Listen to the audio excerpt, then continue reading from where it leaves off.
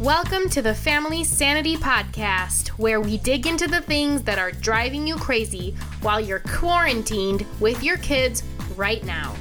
Tune in every weekday for a quick tip on how to keep it together, find a realistic work-life balance, and maintain yours and your family's sanity.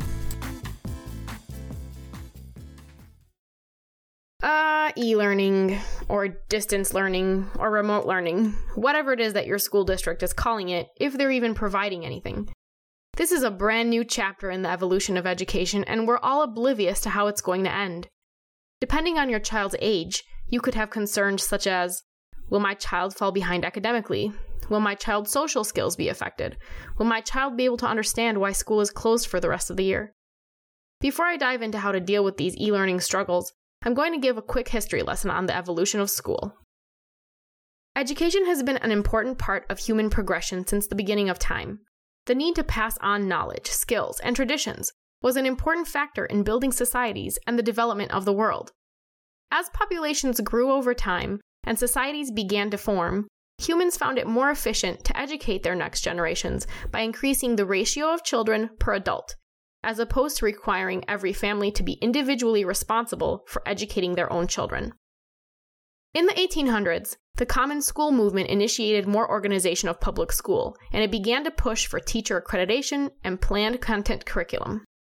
Since then, schools have evolved, and so have the challenges.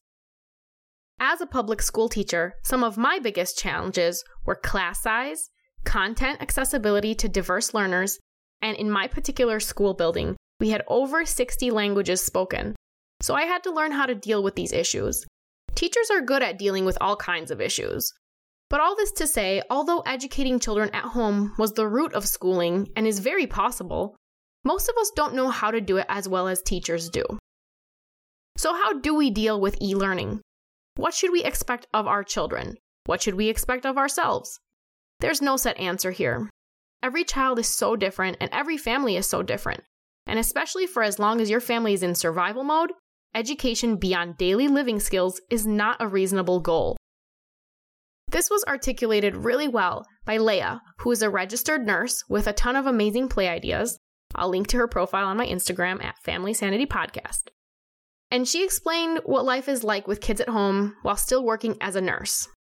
She said, "I truly don't see this phase that we are in as homeschooling. A typical homeschool parent gets out of the house to planned outings and adventures. They connect with other homeschool parents and kids. This isolation isn't normal for anyone." She then explains that, especially as an RN, keeping her family and her patients safe is her priority, and when she gets home, she just wants to enjoy her family. This means her kids may not master every learning standard, and that she lets them choose to learn about what they are interested in. This message was so meaningful for me because it puts into perspective that everyone is in survival mode. And in this mode, you're mostly functioning with your subconscious reptilian brain, which won't allow you to do more than survive.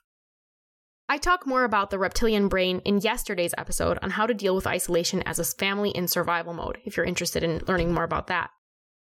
So today's quick tip is this. Allow yourself the time to adjust to this new normal before you try to enforce higher order thinking and learning. Just like you couldn't learn a new language if a tiger was chasing you, your child may not be ready for e-learning if everything else is chaotic. If it makes sense to participate in the activities your school district has provided, then do it. If not, give yourself some grace and then take a more child-led approach in which your child can decide what they want to learn about and go from there. Once things get more stable, and if that feels impossible, check out my daily family survival checklist also on Instagram. So if things get more stable, then start to build in the education. You can follow the lead of your child's teacher or find online resources to help you create learning opportunities. I'll talk about specifics on how to do that, how to school at home, especially if you have a diverse learner, in an upcoming episode. As far as the social aspect, which is my biggest concern for my preschooler, all I can say is that humans learn to adapt, and if our history shows us anything, it's that humans learn how to thrive despite challenges. This new reality is just that, something new we need to deal with, but you don't need to deal with it alone. Check in every weekday for another quick tip on how to maintain your family's sanity. I'm your host, Naomi Bocanichu. You can learn more about me and this podcast on Instagram at Family Sanity Podcast. I'm so grateful you are here, and if you're enjoying these tips, please rate the podcast and share with your friends. Until next time, whether your family is going insane or you've got it all together, these are definitely times you will always remember.